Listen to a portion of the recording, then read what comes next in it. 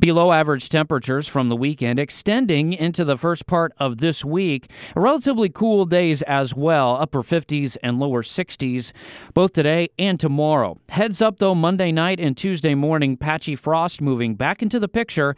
High pressure in place, that keeps those skies sunny, but it keeps the wind light. That is going to open the door for frost along and west of I-95 early on Tuesday morning, with overnight lows down near freezing for Jacksonville, staying above freezing along the beaches.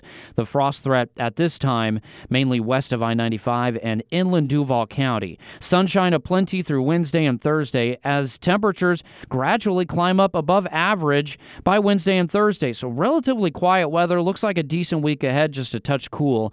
Up into the middle 70s by Friday.